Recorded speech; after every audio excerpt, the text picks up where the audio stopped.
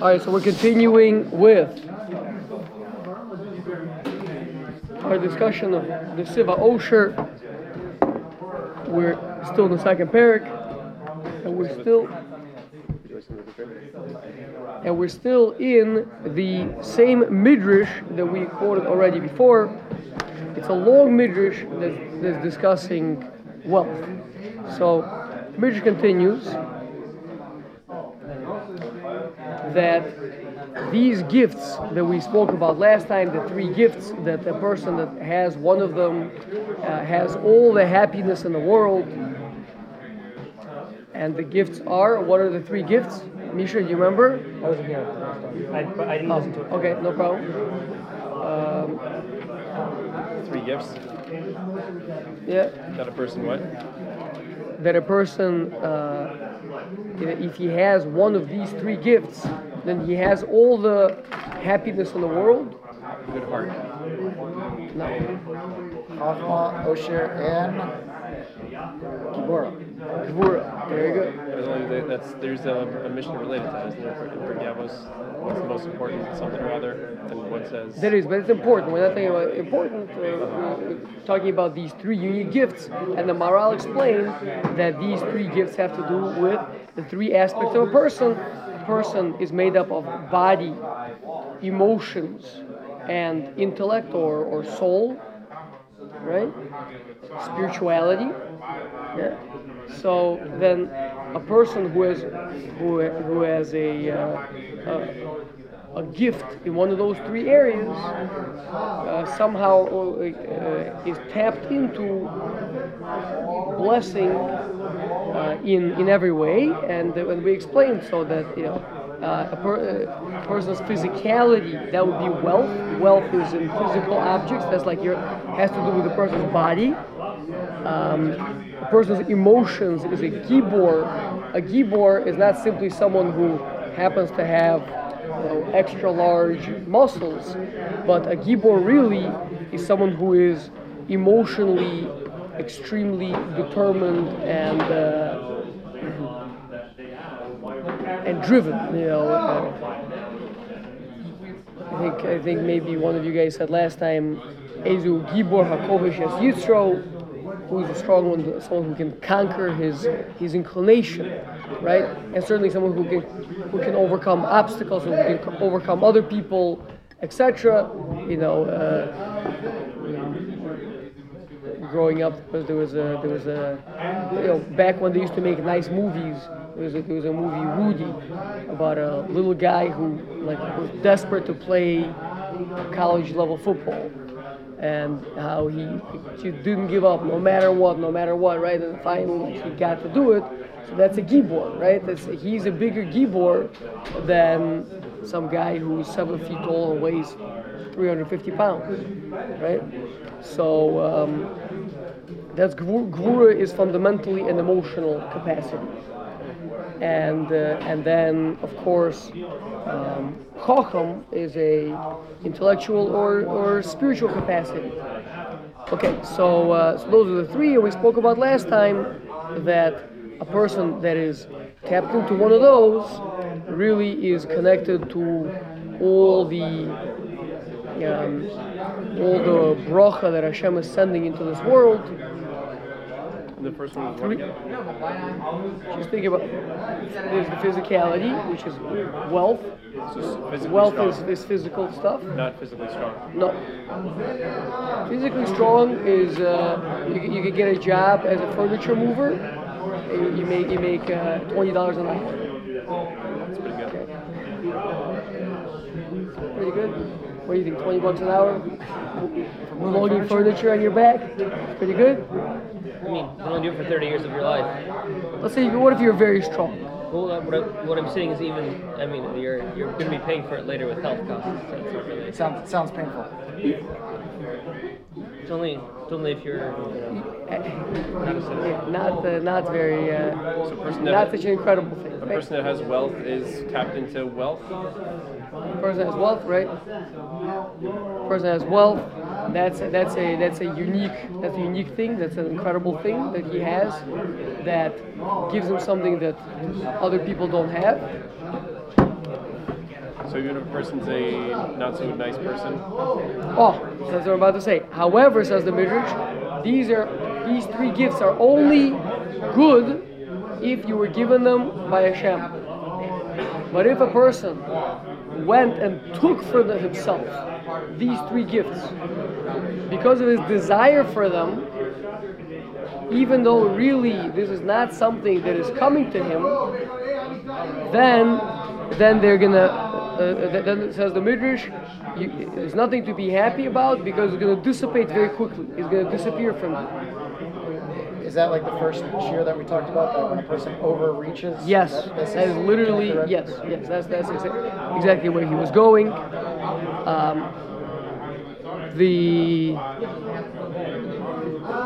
Midrash brings a number of examples where not only did this overreaching, this desire for these great things cause people to not get those things, but actually cause their demise. So it says, and it's interesting, the Midrash points out there were two people that had extraordinary wisdom, but not wisdom that was given by Hashem, wisdom that they themselves took, one from the Jewish people and one from the nations of the world. What? Plato. No. From the nations of the world is Bilam. He was wise as well. Was Bilam wise? What are we talking about? Wise, yeah, super wise. Yeah, he was about as wise as you could get. Really? I know he had a connection to Hashem, but I didn't necessarily meant that he was like, That's intelligent. again, Chokhmah and Nevuah, it's all in the same package. It means over here. Okay. And amongst the Jewish people, there was a person named Achitophel. Anybody familiar with Achitophel and his story? Why is there the King David killed himself, helped Hashem with the rebellion? Exactly, right? So super duper wise, Jamaran, right? Super duper wise, but the Gemara says that all the days that he was learning Torah and becoming so extraordinarily wise, he was never learning it with awe of Hashem. He wasn't learning it properly with, to be a better servant. He was doing it to become a very wise person. So in the end, ended up very bad for him. Then there were two mighty ones who they were so mighty, so strong, but again, it ended up not good for them because it wasn't. It's actually not a bad example because we may, if we keep up a good pace, we may get to talk about Alexander at the end of today's year. But the two of the mightiest single persons, Shimshon and Gibor, very good. Yosef, Shimshon, Samson, yeah, that's on the Jewish side, from the Jewish people, and from the nations of the world is Goliath, right? Very good. But Shimshon was lame. Okay. He was lame. So what? Wait. So what? So he was strong, but he couldn't walk properly. What's the difference? Okay. And obviously we know how that ended for both of them, right? And then finally, two extraordinarily rich people, one amongst the Jewish people and one amongst the nations of the world, who was an extraordinarily rich person, actually coming up for us not too long from now in the Parshios. Korach, exactly. It says Korach was so extraordinarily rich that I think the Gemara says something like he had like 300 donkeys who were carrying just the keys to his treasure chests. You can imagine how many treasure chests he had. Obviously, it's not meant to be taken literally, but it's to give a person an idea. In fact, we may see a midrash that says that from all the wealth that Yosef HaTzadik accumulated, the pasuk says that Yosef HaTzadik accumulated all the wealth in the whole world during the years of famine when he was selling grain. There's only one way to accumulate all the wealth in the world, by the way. You know what that is? During a famine, to have the food. It's the only way to get it.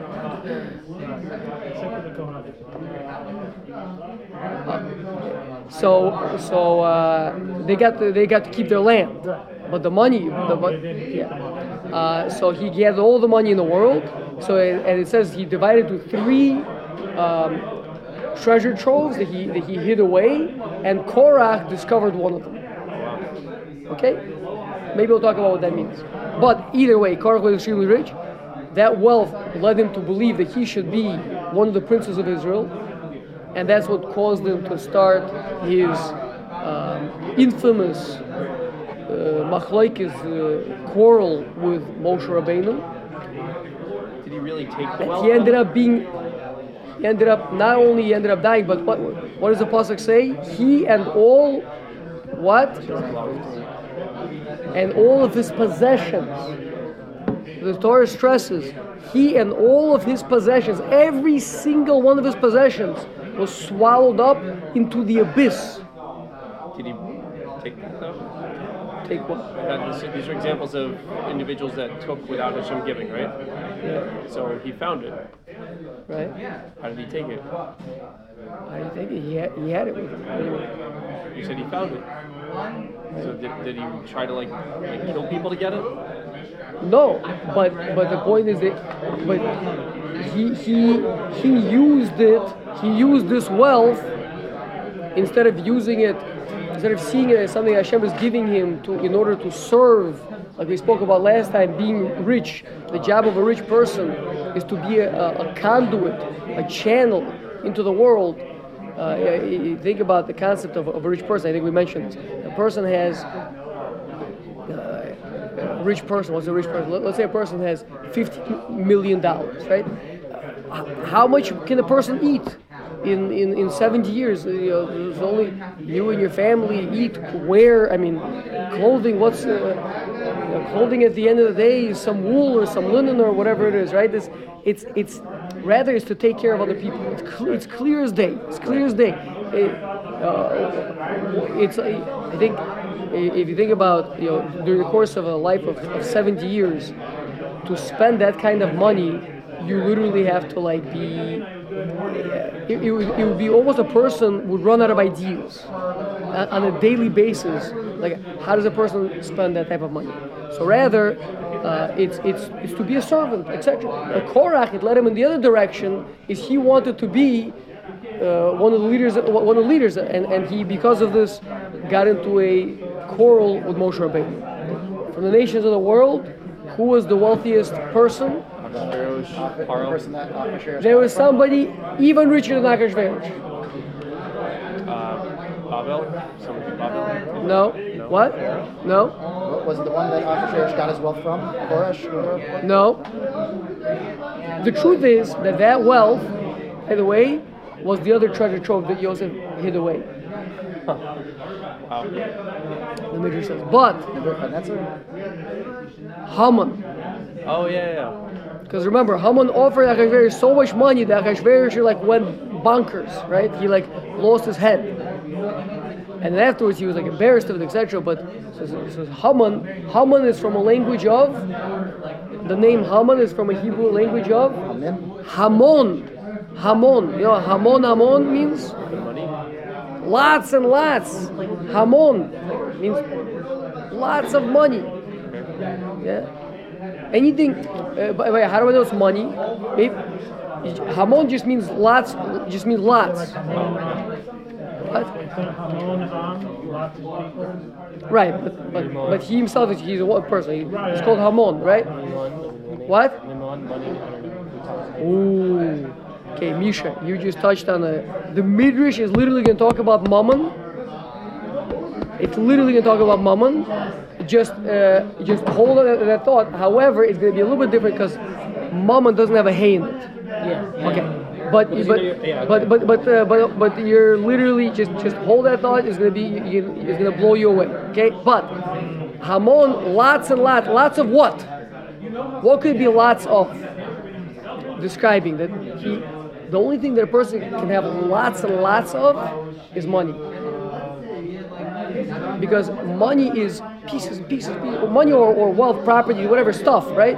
Stuff is you have this much of this and that much of this and that much of this, and you have more, and he has 10 cars and he has 5 houses and lots and lots more. That's Hamon. In every other area, you never have Hamon, right? Well, wisdom, for example, instead of being further and further subdivided, congeals more into one. wisdom, right? Other things. Wealth is the thing that literally, you have millions, right? What else is there that you can say someone has millions and millions of this thing? The only thing is money. Okay, so Hamon is literally talking about money. There's nothing else it can be talking about. That's why he had an insatiable appetite for wealth, etc. Okay, and so we know that desire for that the unquenchable desire actually, so that also ended poorly for him.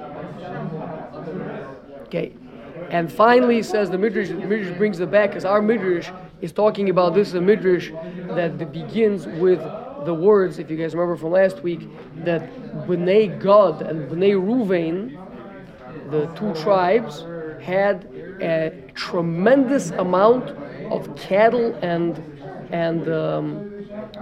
flocks. Okay, and because they had so much sheep, so much cattle, so many herds and flocks, they requested to remain on the eastern side of the Jordan River, instead of coming in with the rest of the Jewish people into the land of Israel. Okay? Now, does anyone know how that ended for them? They're no longer with us. Well, the truth is that you could say that about all the 10 tribes, except Yehuda and Binyamin. But the truth is that some people from all the tribes are currently with us. It says explicitly that Yechezkel Navi, I think Yechezkel or Yirmiyahu, I don't remember, one of those two went into Assyria and got people from all the 10 tribes and brought them all back. Not all of them, but some members from all of them. And so today, the Jewish people have all 12 tribes. In fact, the Gemara in Gittin says that it would literally be impossible for the world to continue if even one tribe was missing. It was one close call. The tribe of Binyamin was almost annihilated in a civil war with the other tribes, and it was a terrible catastrophe. They were trifling. They had something. But the point is that nonetheless, that it was, and everyone understood that can't be, and says to this day Hashem is involved in trying to repair that, etc. So the Maral there explains that if one tribe from the Jewish people were to be missing 12, it's like the 12 pillars. Like, can there be, how many constellations are there in the sky? You don't know? How many constellations are there? I'm going to guess 12. Oh, we have at least a good test taker. Come on. 12 months. Each month has a constellation. No, nobody heard of zodiac. No, nothing. Wow. There's more than 12. There Is are there? 12. Yeah, sure. That they're ones that aren't associated with the months. But So that's not the zodiac. There are 12 constellations that control, that they have to do with the spiritual flow into the world. That's why they're called mazolos. Mazel is from a language of nozzle, to flow. That's the place where spiritual energy flows into the world. So, is it possible that one of the 12 would be missing? Is it possible these are 12 pillars that the whole world stands on. So, okay. So anyway, so the point is. Back to the question. So when Reuben, Gad, and Manasseh. So what did Chetzi Sheva Menashe didn't ask for anything? No. They were put there. They were put. They mentioned Son of Bakar first, and then they mentioned their wives and their It's a separate point. So in Divrei Yomim, in the Chronicles, it says that the very first people to be exiled were the tribes of Reuven and Gad. They weren't them though? Meaning like when they first made the request by Hashem. Are you kidding me? Moshe flipped out. Because he thought it was based on the precedent that was set previously. Perhaps that's a certain level of reading of the psukim, but Moshe was a very smart person. Yeah, so at a certain level, the moment a Jewish person opens up his mouth and says, "You know what? Maybe it'd be better for us to be over there." Hashem didn't say anything. Did Hashem say anything?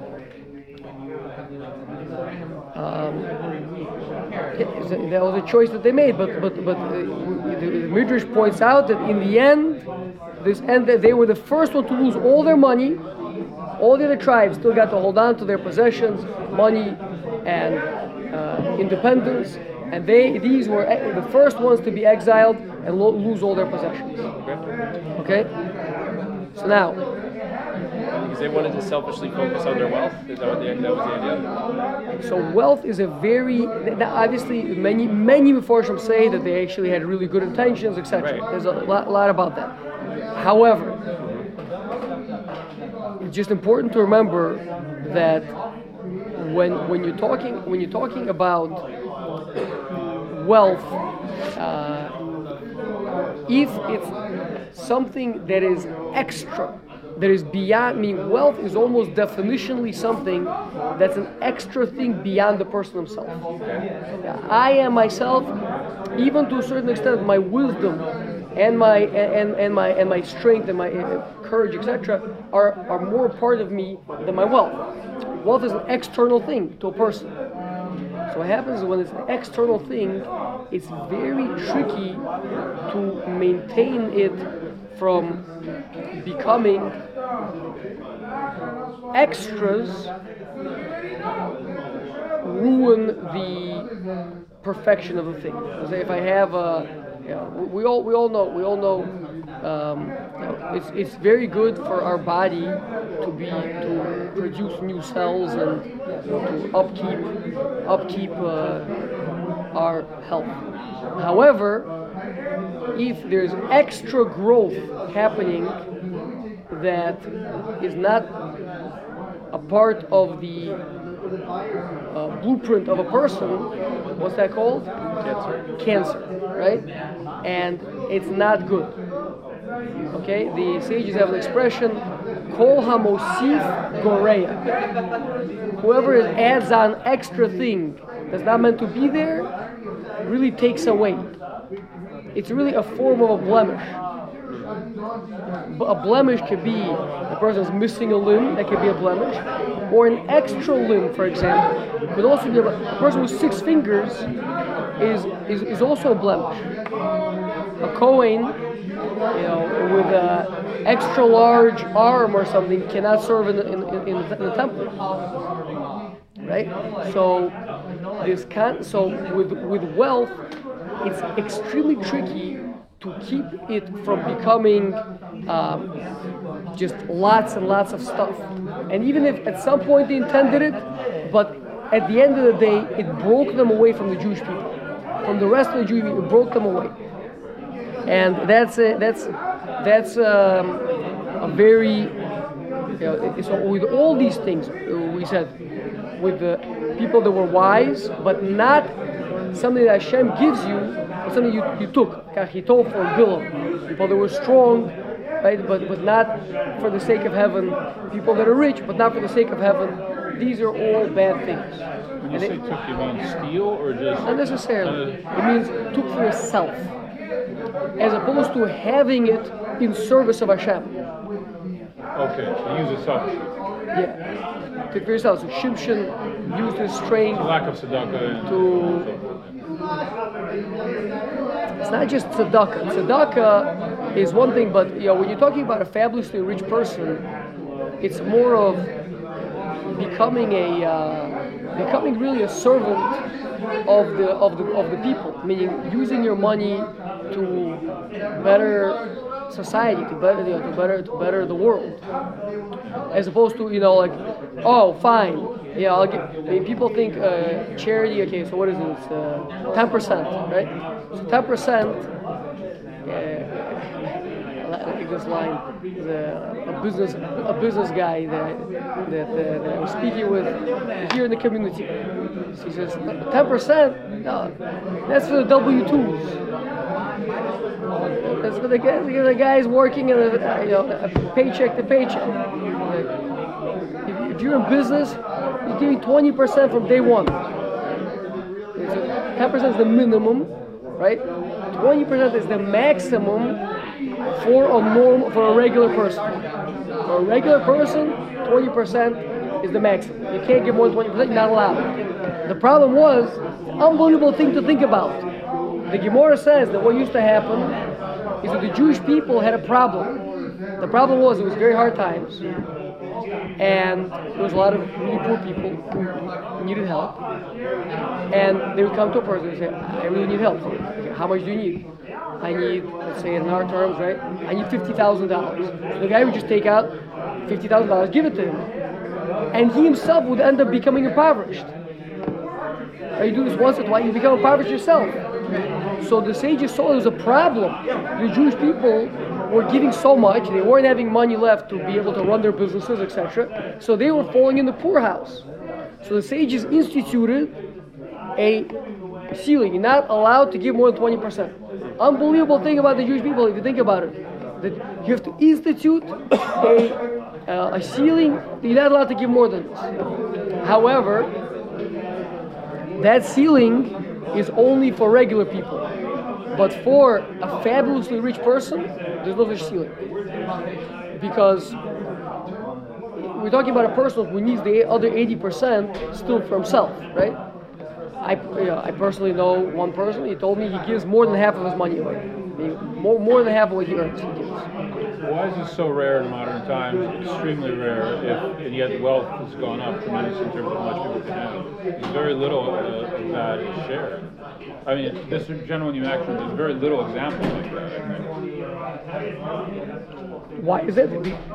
Because people like to keep the wealth for themselves. It's a challenge today, same way as it was back then. We're going to talk about greed. This is a very big problem with wealth. That's what we're saying. That with wealth, there's this tremendous tendency to keep it, to want to keep it. That's really what we're working on over here, right? But now, as far as I can tell you that there are extraordinarily generous people in this community. That I fundraise for the Kol. I know how much people give, and there are plenty of regular working guys that are giving 20%, 20% of their income, and like I said, wealthy people giving above and beyond that. So okay. Now, we have to understand how unique wealth is from all the other blessings. We don't have any other thing. Hashem can bless a person with wisdom, it can end up bad for him. True. Hashem can bless a person with extra might, it can end up bad for him. Also true. But listen to this pasuk in Koheles. Pasuk in Koheles says, Osher Shamur.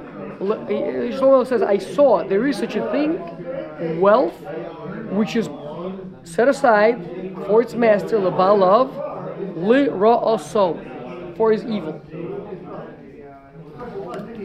It's a very unique thing that wealth is singled out as being actually somehow literally damaging for the person. Makes sense based on what you said.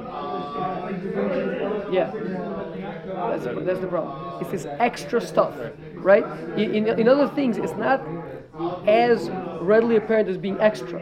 Here, it's literally things that are beyond the person, that are extra to you, and when it's extra, it ruins a person's entire perception of self. There's no self because you can always just get more stuff. So where did it stop? Where are you, right?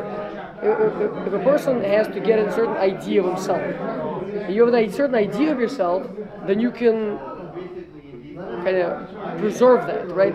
Something that is whole, is perfect. We've given this analogy many times before, an egg.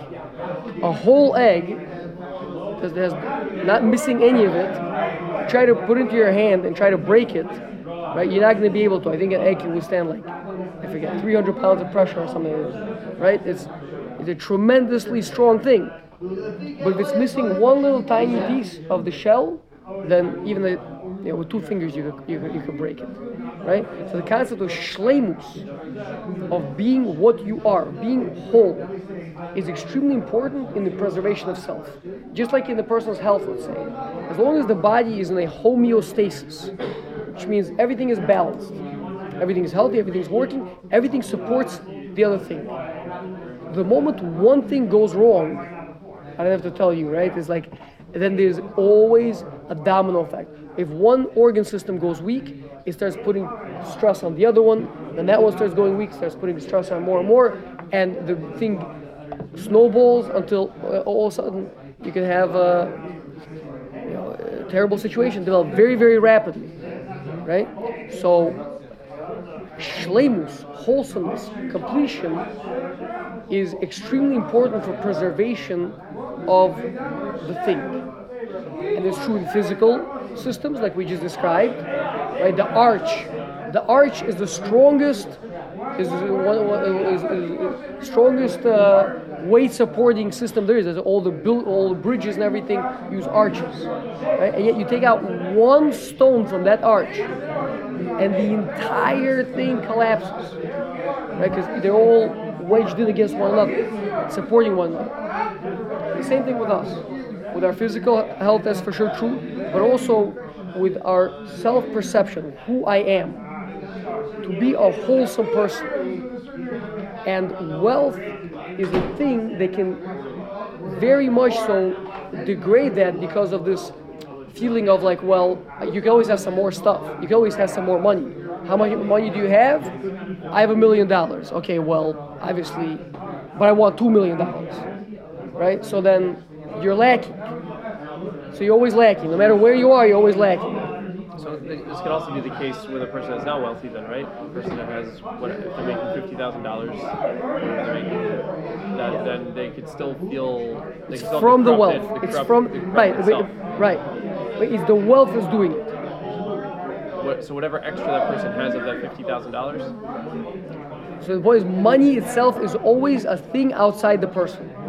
It's an extra thing to the person. So the only way is to be a Yaakov Avinu and to say Yesh li kol, I have everything. When Yaakov is talking to Esav, he says, keep the gifts I gave you. Yaakov gave Esav, probably back then, we're talking about hundreds of thousands of dollars worth of equivalent. He gave him flocks and herds and all these things, right? Esav said, my brother, I have lots of things. I have lots, says Esav. You keep the gift that you gave me. Yaakov says back to him, no, but Yesh li kol, I have everything. So you keep it. How can you say I have everything? We spoke about this before. How can you say I have everything? Clearly Esav has something. Esav has a lot. So Yaakov saying I have everything means I have what I have right now. Whatever that is. And Yaakov by this time was a rich person. But he said, what I have now is what Hashem wants me to have. And therefore, we can draw a circle around that and say, oh, look, the circle is full. Oh, you want some more? No, I'm perfectly happy with this. Now, he's doing, he might do business investments or whatever. Maybe Hashem will expand that circle. Right? Maybe Hashem will expand the circle. But currently, what I have, perfect. This is exactly what I need to have. And if that circle shrinks, then this is what I need to have. As long as your circle is whole, doesn't have any chinks in it, then you're an egg that's very strong. If the egg expands, it's fine also. But always be in a state of shleimus, of feeling I have everything. As we spoke about last time with Solomotanus Yichye and Amastabel Bechelko, saying, this is my portion. This is what I'm meant to have. So if a person feels a lack in any way when it comes to, let's say, wealth or chachma or let's focus on wealth right now. If a person feels a lack in wealth, they're not whole. Right. And they're basically corrupted and enslaving to the money. Well, but we haven't said enslaved, but what's happening is now the person has opened himself up to rot, to bad things, and we're going to see soon to losing that money. It's like when Aesop said, like, I have plenty, it leaves room for greed. That's right, 100%. 100%. I have lots, which means you can always What if the have. drive for wealth is in order to be able to give more? Let's So say is it- somebody's worth 5 million, but they want to be worth 100 because they want to No give problem. That's fine. Again, what we spoke about last time, you're coming in, it's a kind of a part 3 over here. But the point is, where you are right now, you're working hard on what you're doing a good job with it. Opportunities come your way, you're happy to take them, but you're happy with what you have right now. And if that expands, you'll be happy with that So why take the opportunity? because it's being sent by Hashem. Well, to do more as well, no? Well, that's true. What I'm saying, but an opportunity is being sent by Hashem. Where so then it means that Hashem is instructing you to expand the circle. And is this the discussion of like That's over what we spoke about. That's what we spoke about with Avram Avinu, right? When he was being given a generous, where Paro or Avimelech was saying, "Please take this from me." Okay, if you want me to take it, you're giving it with a good heart, then it means that Hashem wants me to have it, so I'll take it. Whereas when Melech Sodom, the king of Sodom, was saying, listen, take the money, just give me the people. Oh, so really you want the whole thing, so then I don't want your money. So Avram gave him back everything. Yeah, so the point is, Avram will take it if it's being sent from Hashem. Which plays into, of course, not being dishonest, not backstabbing people, etc. That's clearly not coming from Hashem. If you have to muscle somebody out of a business deal, then guess what? That's not coming from Hashem. Right? You have to backstab someone or whatever it is. That wealth is not coming from Hashem. All that wealth is going to do is make a chink in your armor and cause you to lose everything. It's going to break your shleimus. That's uniquely why. So with Bnei Gad and Bnei Reuven, what happened? Because of their wealth, they ended up living outside the land of Israel. What the symbol of? Land of Israel is closed. It's enclosed. It has mountains in the north. It has a river along the east. It has a desert in the south. It has a sea in the west. It's a closed, nice egg. Very, very hard to break into. But Bnei Gad, Bnei Reuven, what did they do?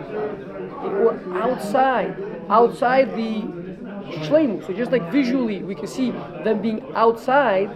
So too, the mental space they were in was one that lacked this feeling of being satisfied with what you have. So that's why they were the first ones to lose their wealth and to be exiled from their land.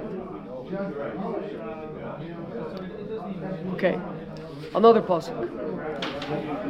Pasuk says to us that Hashem is warning us that you're going to come into the land of Israel and you're going to Dvarim. You're going to come into the land of Israel and you're going to build for yourselves good, fancy houses. And you'll settle in them.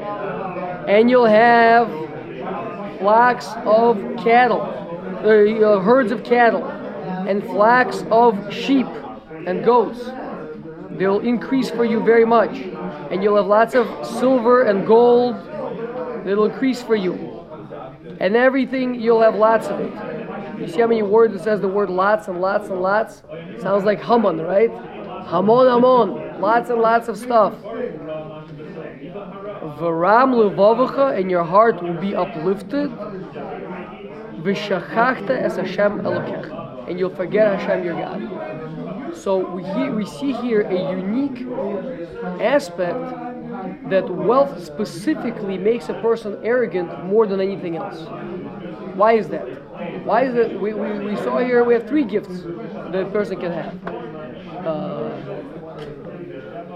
Wisdom, strength, and wealth. And yet from those 3, wealth is the one that makes a person, the Torah stresses that you're going to become arrogant. What's the most tangible? Very good. The Maral says exactly right. He says it's literally in front of your eyes. Who else? A very smart person, a very wise person, big chacham walks into the room. Nobody knows. Nobody knows what's in his head. But if he pulls up in a Ferrari, then you know it's different. Ferrari, big house, fancy suit, giant golden watch, whatever else, right? It's apparent. It's out there. Right? You see so many massive colossal. Not always. So first of all, we pointed out that Gvura fundamentally is an emotional strength. Second of all, even if big muscles, it's not something you can flex all the time, pun intended.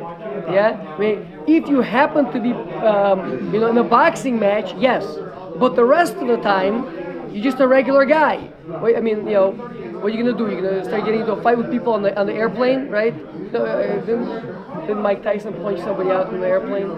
He ended up getting sued or whatever, right? It only works in the ring, right? You can't go around beating people up. It's just not gonna work, right? So, but if you have your own private jet, that somebody says something you like, you say get off the jet, right? So that's something that's always. So the model says if you're rich enough, you can beat people up in your jet. No, okay, all right. Sorry, Aaron. I'm confused. I don't know. I know you've been looking for a good excuse to use your jet, but okay. Good. So the Midrash continues. The Midrash continues first on the bottom of the first page over here. This is what the pasuk says: Ki lo mimotza uma'arav v'lo midbar harim. So we're talking about wealth over here, pasuk in Tehillim, and it says that not from the east and not from the west, not from the desert, which is a code word for the south, right? The desert is in the south, and not from the mountains. Mountains is where? Where are the mountains? In the north, right? So not in the east, not in the west, not in the south, not in the north is the money. Ki Elokim, because God is Shofet, He's the judge. Ze Yashpil, this one He lowers. Veze Yarim, and this one He elevates. Okay.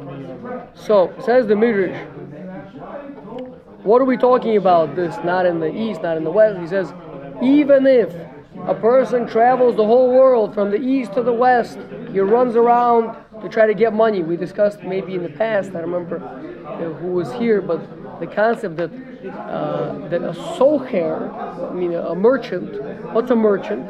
A merchant is a person who buys low and sells high. Now, how can you buy low and sell high in the same place?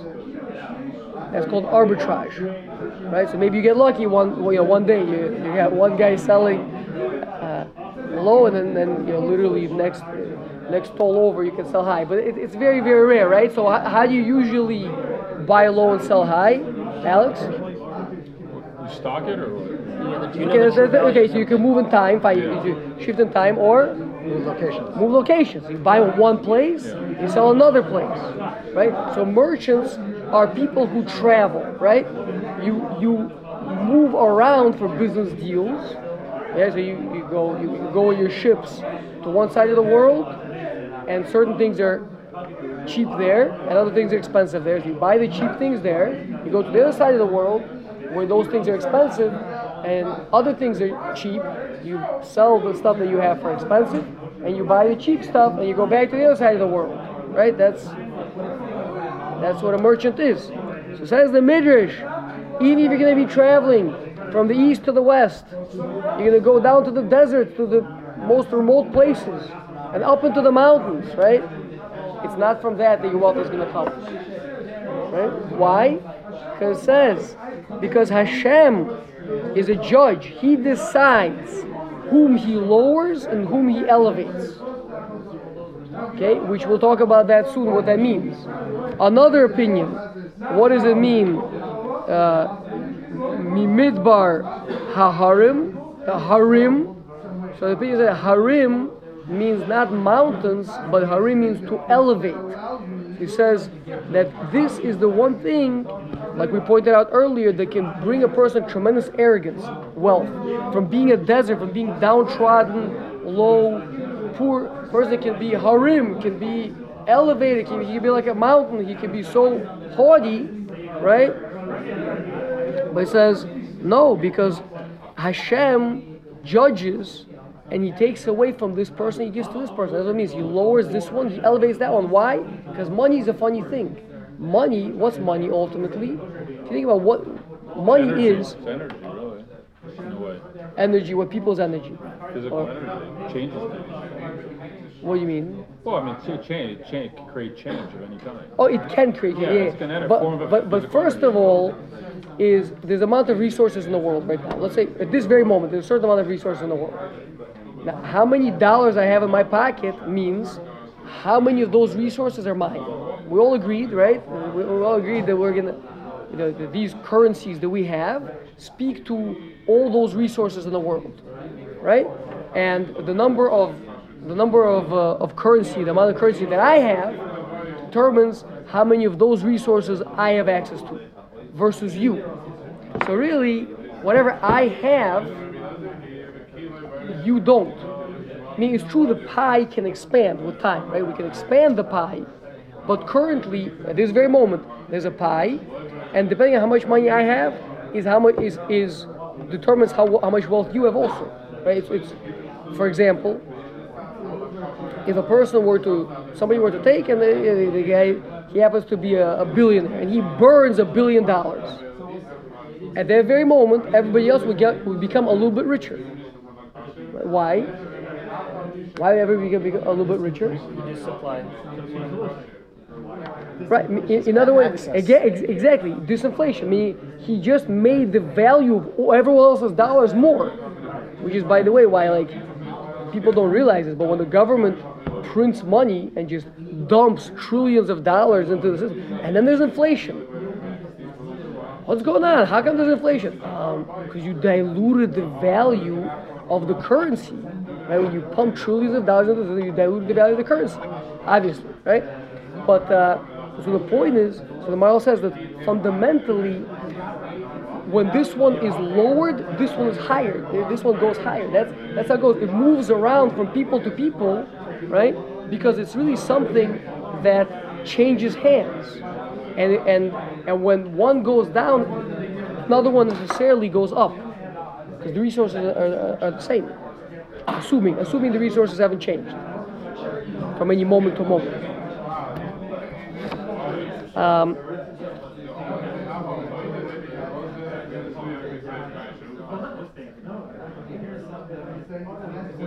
Now, here we go. This is the part that Misha wanted to talk about. Says the Midrash. That's why properties are called mechasim. I'm 2 lines from the bottom. Properties are called mechasim. Lekach nikrou shmam mechasim. That's Hebrew word for properties. Why? Shenechasim mizeh v'negalim lozeh, because they become hidden from this one and revealed to that one.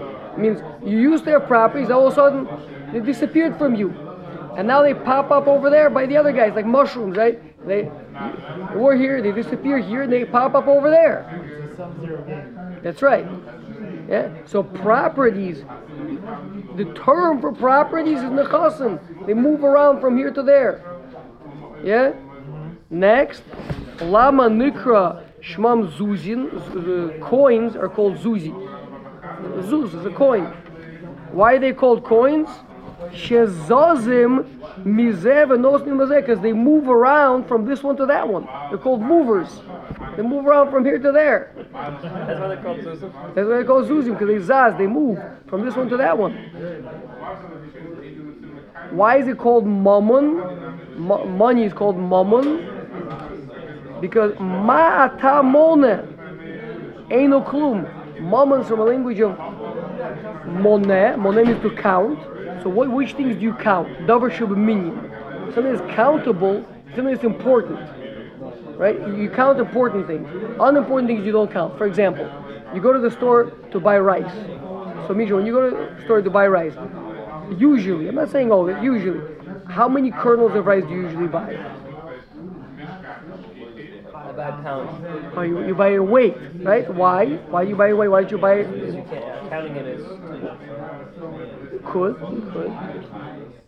could. You have one of those machines that they have in the base where you dump a bunch of change in there and it counts it. It's good. Why doesn't one count, right? Yeah. It's very, I don't know, very small. It's Because life is short. Because it's not important enough. You only count things that are important, right? Diamonds, they're very small, but for some reason, I've never seen diamonds sold by weight. they are 17 carats. They are. Yeah, but like a bag, right? In bags, right? So question on that. What about Zaman? Hold on. Let me just want to make this point now. Okay, so the point is, counting things is things that are valuable. Ma means what? Ma'mon. What are you counting? Ain't no klum. It's nothing. You're spending all this time counting the coins. They're gonna move away from you tomorrow. It's not even. Besides moving away from you, what is it even while you have it? We pointed out that they move away from you. They move around anyway. But even while you have it, what is it? It's important to think about what is it. What is it? People are so obsessed with it, but what is it? Yeah, it gives you the ability to do certain things. That's true. But store value. Good. You can't eat it. Nowadays, currency. And even if you could eat it, how much can you eat already? So nowadays, currency is even less worth it's not bad. It's worth it. It's just a problem. Fine. Okay. But let's say you have gold, right? Gold and silver. Gold is in the store. Yeah. Right. But how much can you eat? You can eat it. But how much can you eat? There's only so much a person can eat, right? Of food. Okay, and finally it's called ma'os. Ma le'es. A language of it's just for the moment. It's just for now. It's le'es. It's just for the moment. It's a language of ace for the moment. Ma'os. So what are you? That's to give perspective, right? Because it really tends to drive people crazy, right? That's why if you view it as being from heaven, if you view it as being from Hashem, you say, listen, Hashem has entrusted me with a certain task, a certain job. I happen to have X amount of money, and if Hashem gives me more, I'll have more of it. And with it, I'm going to do the appropriate, responsible thing. 100%. And there's very important things that you could do with it. But if a person is sitting there and he's counting and he's getting all obsessed with it, etc., that's the difference. If you view it as coming from Hashem, then it's a healthy, good thing, and it's one of the three powers that Hashem gave to the world: wisdom, strength, and money. But if you view it as being, if you take it for yourself, this is perhaps the most destructive of the three. All three are destructive, but money is perhaps the most destructive of the three. That's the distinction. Taking it for yourself or viewing it as being entrusted to you by Hashem. Because it all belongs to Hashem anyway. That's right. Liya zahav v'liya kesef. Why is it the most destructive? Sorry. We said before because it's something that is beyond a person, and once something is beyond a person, separate from a person, it ruins a person's ability to perceive what he is and what he's not.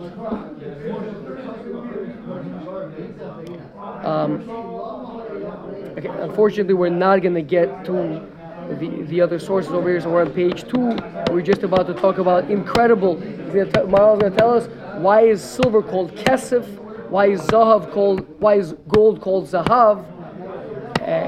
Incredible morals. But we'll say it until next week. Next week, Bez Hashem, I think we're going to finish the Nesiva Osher, and hope Question to see question you all 31, there. where else would it be sent from? It says, what is another reason why wealth is not sent from heaven? But if somebody has an opportunity, wouldn't they think it's sent from heaven? If you're tzaddik, then you think that. Yeah, if you're a righteous person, then you think that way.